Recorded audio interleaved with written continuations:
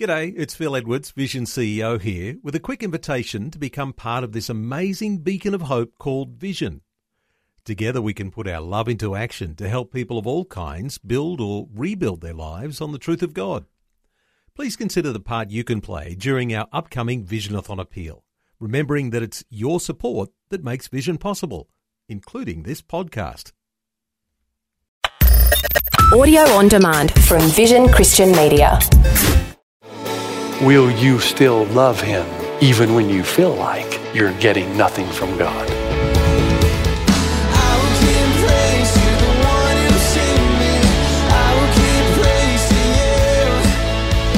Hi and welcome to Today with Jeff Vines. Today, Pastor Jeff continues his message about waiting on God. From the book of Habakkuk, he's encouraging us to see the bigger picture when we're in times of trial and to wait with humility. When your life is not going the way you want it to go, when you think God's not opening the windows of heaven and blessing you, you wait with humility. You're not omniscient. You wait with a perspective. And finally, you wait with a deep love for God.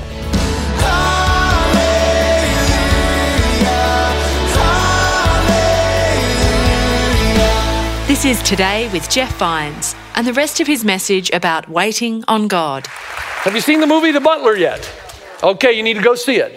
Pastor Jeff told you to go see it.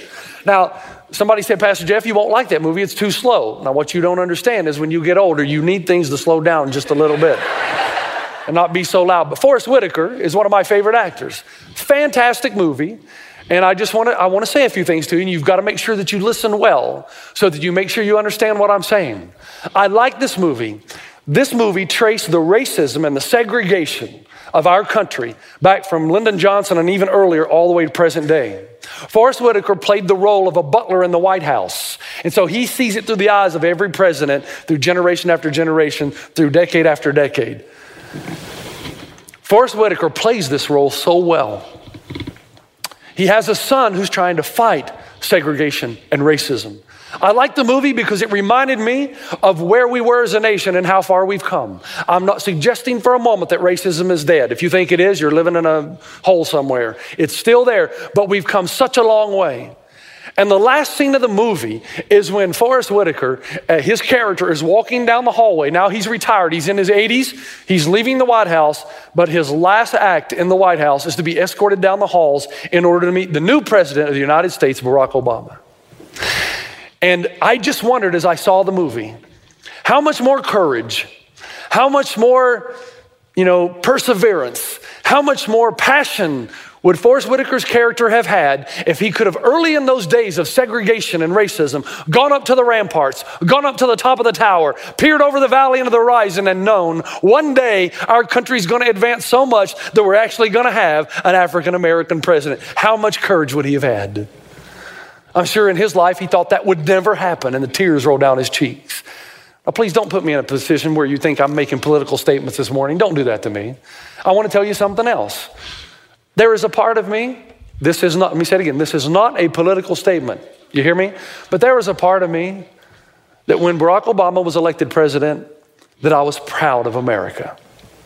I didn't say I agree with his politics. I didn't say I'm a Democrat or a Republican. I'm just simply saying that there was a part of me that said we've come far that we would elect an African-American president. Thank God we're getting rid of some of our racism.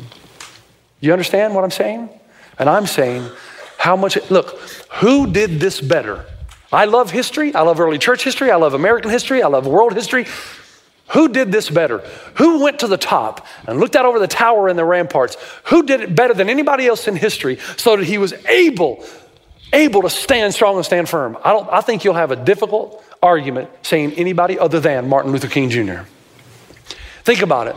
In spite of the hate and the animosity of others, in spite of assassination attempts on his life, in spite of continual threats on the lives of his family, in spite of the reality of his own death, I'm convinced if you go back and read some of those great speeches he made, he knew he would die before segregation and before racism died. He knew that he would not make it to see the glory. And as a matter of fact, in the last part of one of his more famous speeches, he says, well, I don't know what will happen now. We've got some difficult days ahead, he says, but it really doesn't matter to me now because I've been to the mountaintop. Hear what he's saying? And I don't mind. Like anybody, I'd like to live a long life. Longevity has its place, but I'm not concerned about that now, really.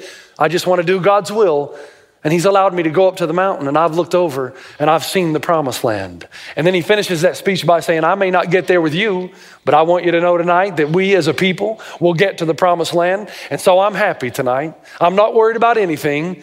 I'm not fearing any man. Mine eyes have seen the coming of the glory of the Lord, or the glory of the coming of the Lord. Here's what I want to say to you.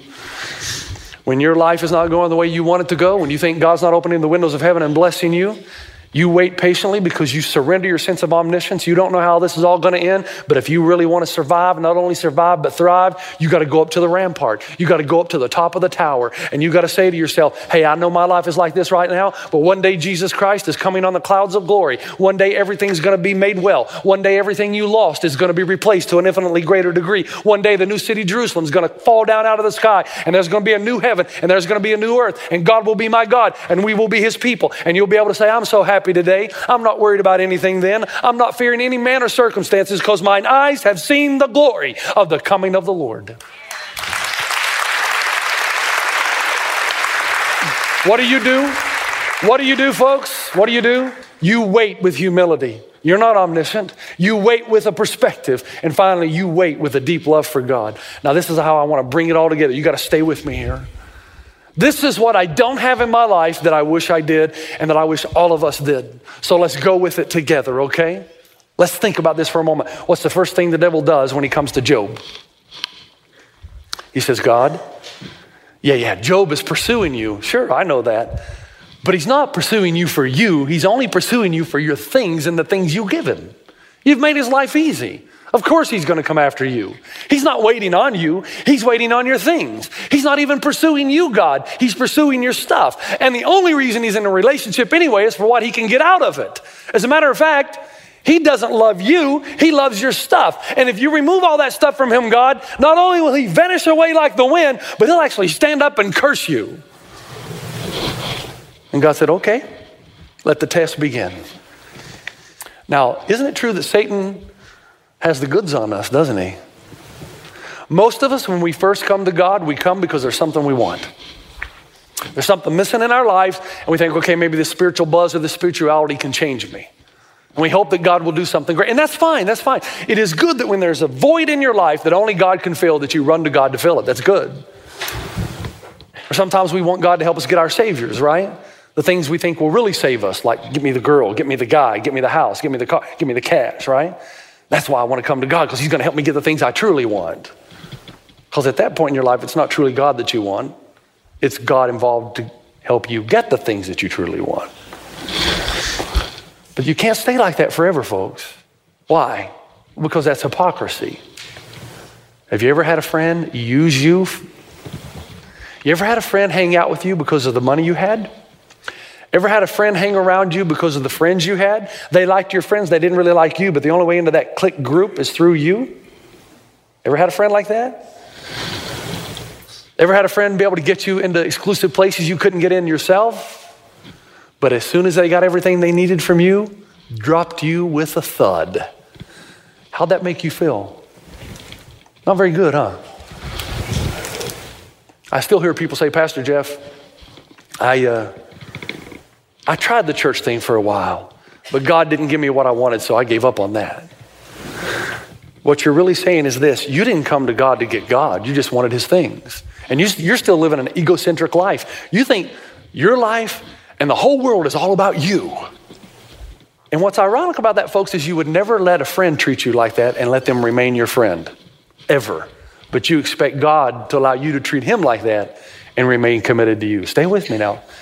The last 2 years of my dad's life, he died of emphysema. And that's why I say to you again, if you're smoking, knock it off. Knock it off, man. If you could see the way my dad died, if you could see the way smokers usually die, you'd never smoke another cigarette. The last year of my dad's life, he was incoherent for most of it because you can't get enough oxygen to your brain when you're dying of emphysema. So even though you're alive, you're hooked up to oxygen, you're really not thinking clearly. My sister-in-law, my youngest brother's wife, looked after the needs of my father for over a year, changed him, changed his bed, listened in the night for him to get up so he wouldn't stumble and hurt himself, go into his bedroom, walk him to the bathroom, walk him back, take him to the doctor's appointment, feed him, clothe him for over a year. she loved my dad without getting anything in return. Is that the way you love God? You say, Pastor Jeff, that's impossible. There's never a time when I'm not getting anything from God. Yes, I know that. But there are seasons in your life when you're going to feel like you're getting nothing from God. And my question to you is, will you still love him even when you feel like you're getting nothing from God? What would it be like if God loved us the way we loved him? See, the thing about this, Tim Keller says it this way: when difficult times come, this is your opportunity to turn your self-serving, exploitative relationship with God into real love. Because he says when darkness falls in your life, you're going to discover, perhaps for the first time, whether you got in this relationship with God to serve him or for him to serve you. This is Today with Jeff Vines. Pastor Jeff is sharing with us about truly waiting on God, about loving and serving God even when we feel we're getting nothing from him. Let's continue now. I want you to take everything I've said now, it's in a big bundle, and I want to shove it over here, and we're going to bring it all together, okay? We're talking about the blessed life. We've said there are seasons in your life when you're not going to feel very blessed, but wait patiently. The revelation will come. You're not omniscient. Surrender it. You've got to wait with perspective. You've got to go up on top of the tower. You've got to see what's coming. And you've got to say to yourself, mine eyes have seen the coming of the glory of the Lord. I know whatever's happening here, the glory of the Lord will be revealed. And anything I've lost will be replaced to an infinitely greater degree. And while you're doing that, you love God. Even though you don't understand everything, you keep loving God, because here's the ultimate issue of the blessed life right here in one very simple question. If you're looking for the blessed life, what is the best gift God could give you? What is the best gift God could give you? Think about it. Don't say it out loud. What is the best gift? The Bible says God wants to desperately bless his children with the best gifts. What is the best gift God could give me? Let me give you a hint.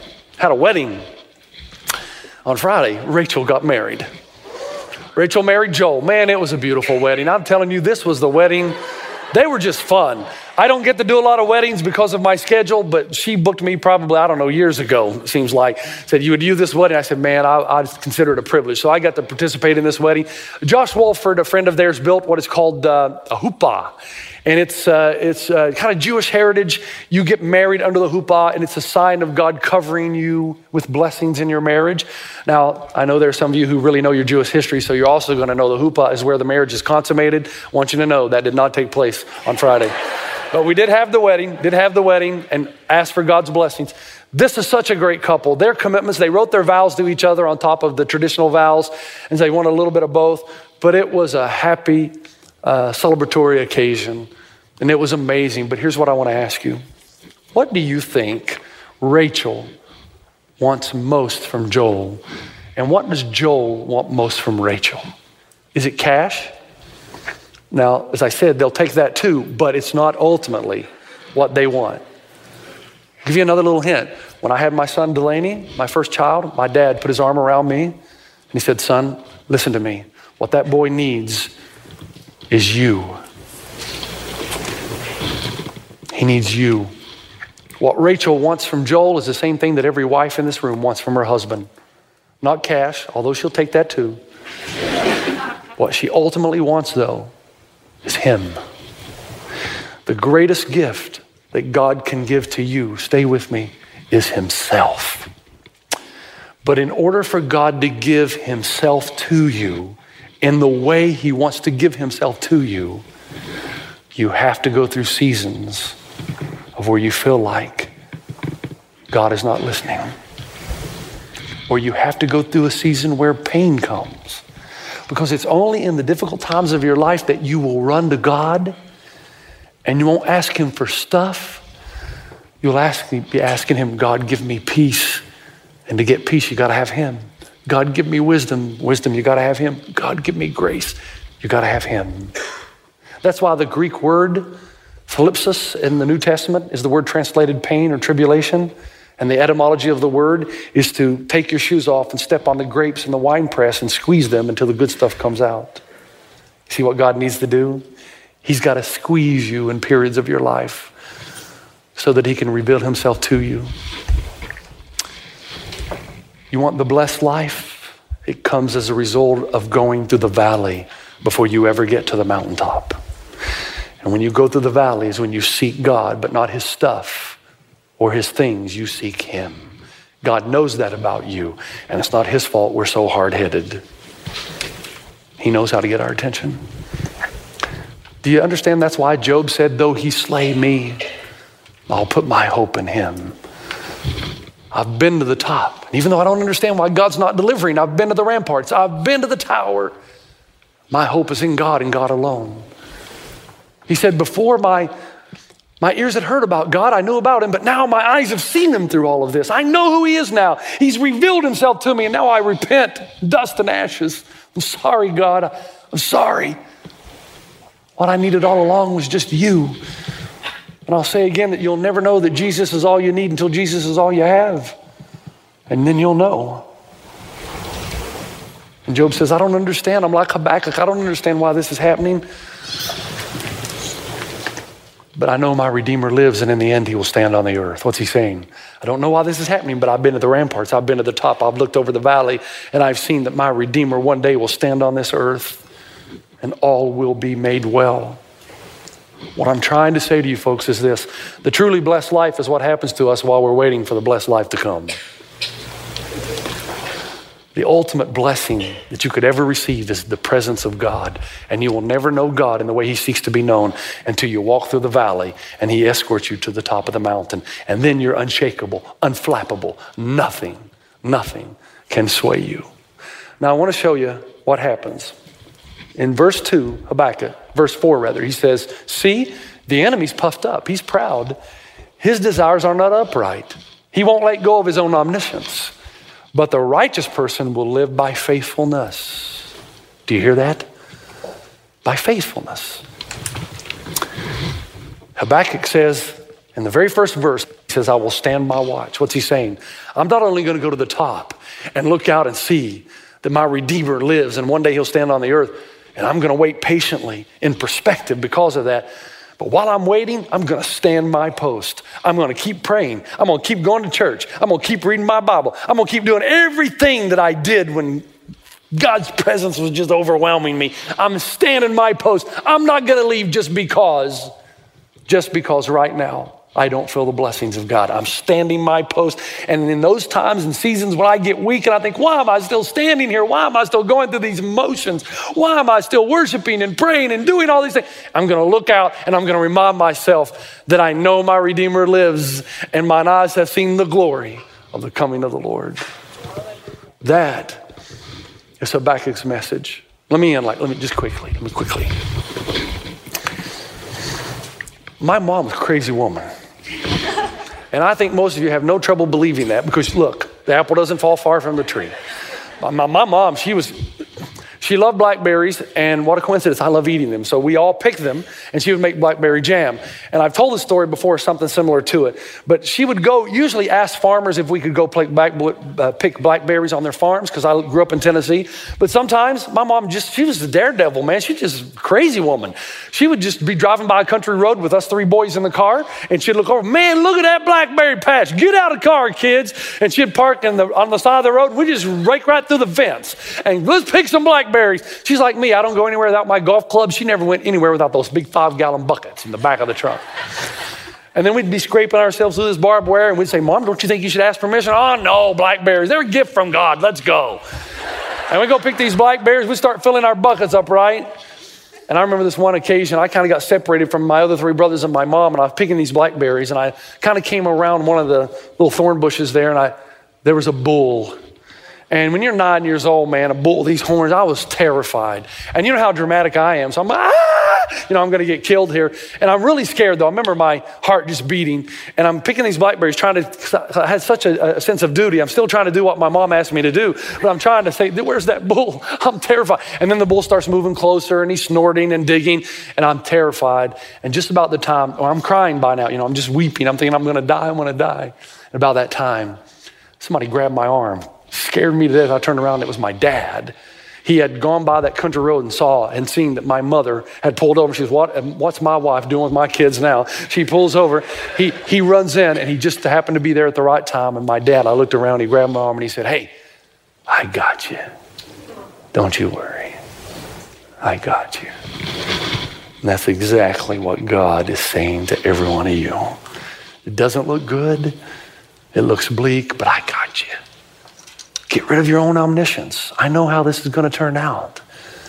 Run up to the tower if you need to and peer over the valley. Your Redeemer lives and he's going to come and sort this out. Wait for it. The revelation will come. But keep loving me. Keep loving, because I am your Father and I got you. I got you. Father, I thank you so much for the power of your word. I thank you for opening our eyes to a wonderful passage in Habakkuk.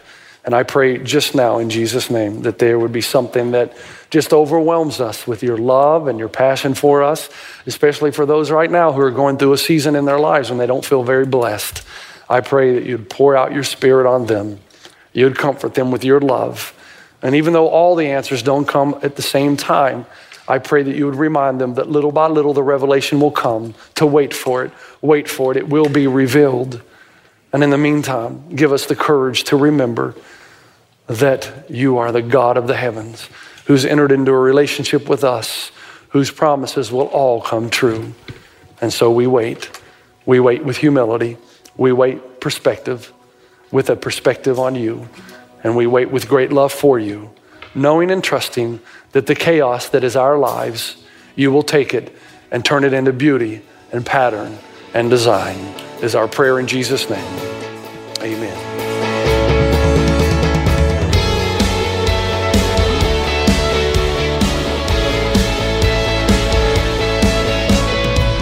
Thanks for joining us on Today with Jeff Vines.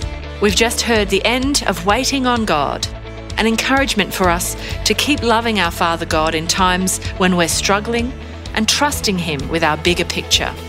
To hear other messages from Pastor Jeff, just head to vision.org.au and search for Jeff Vines.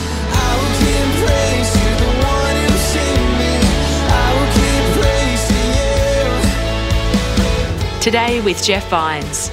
Just another way Vision is connecting faith to your life.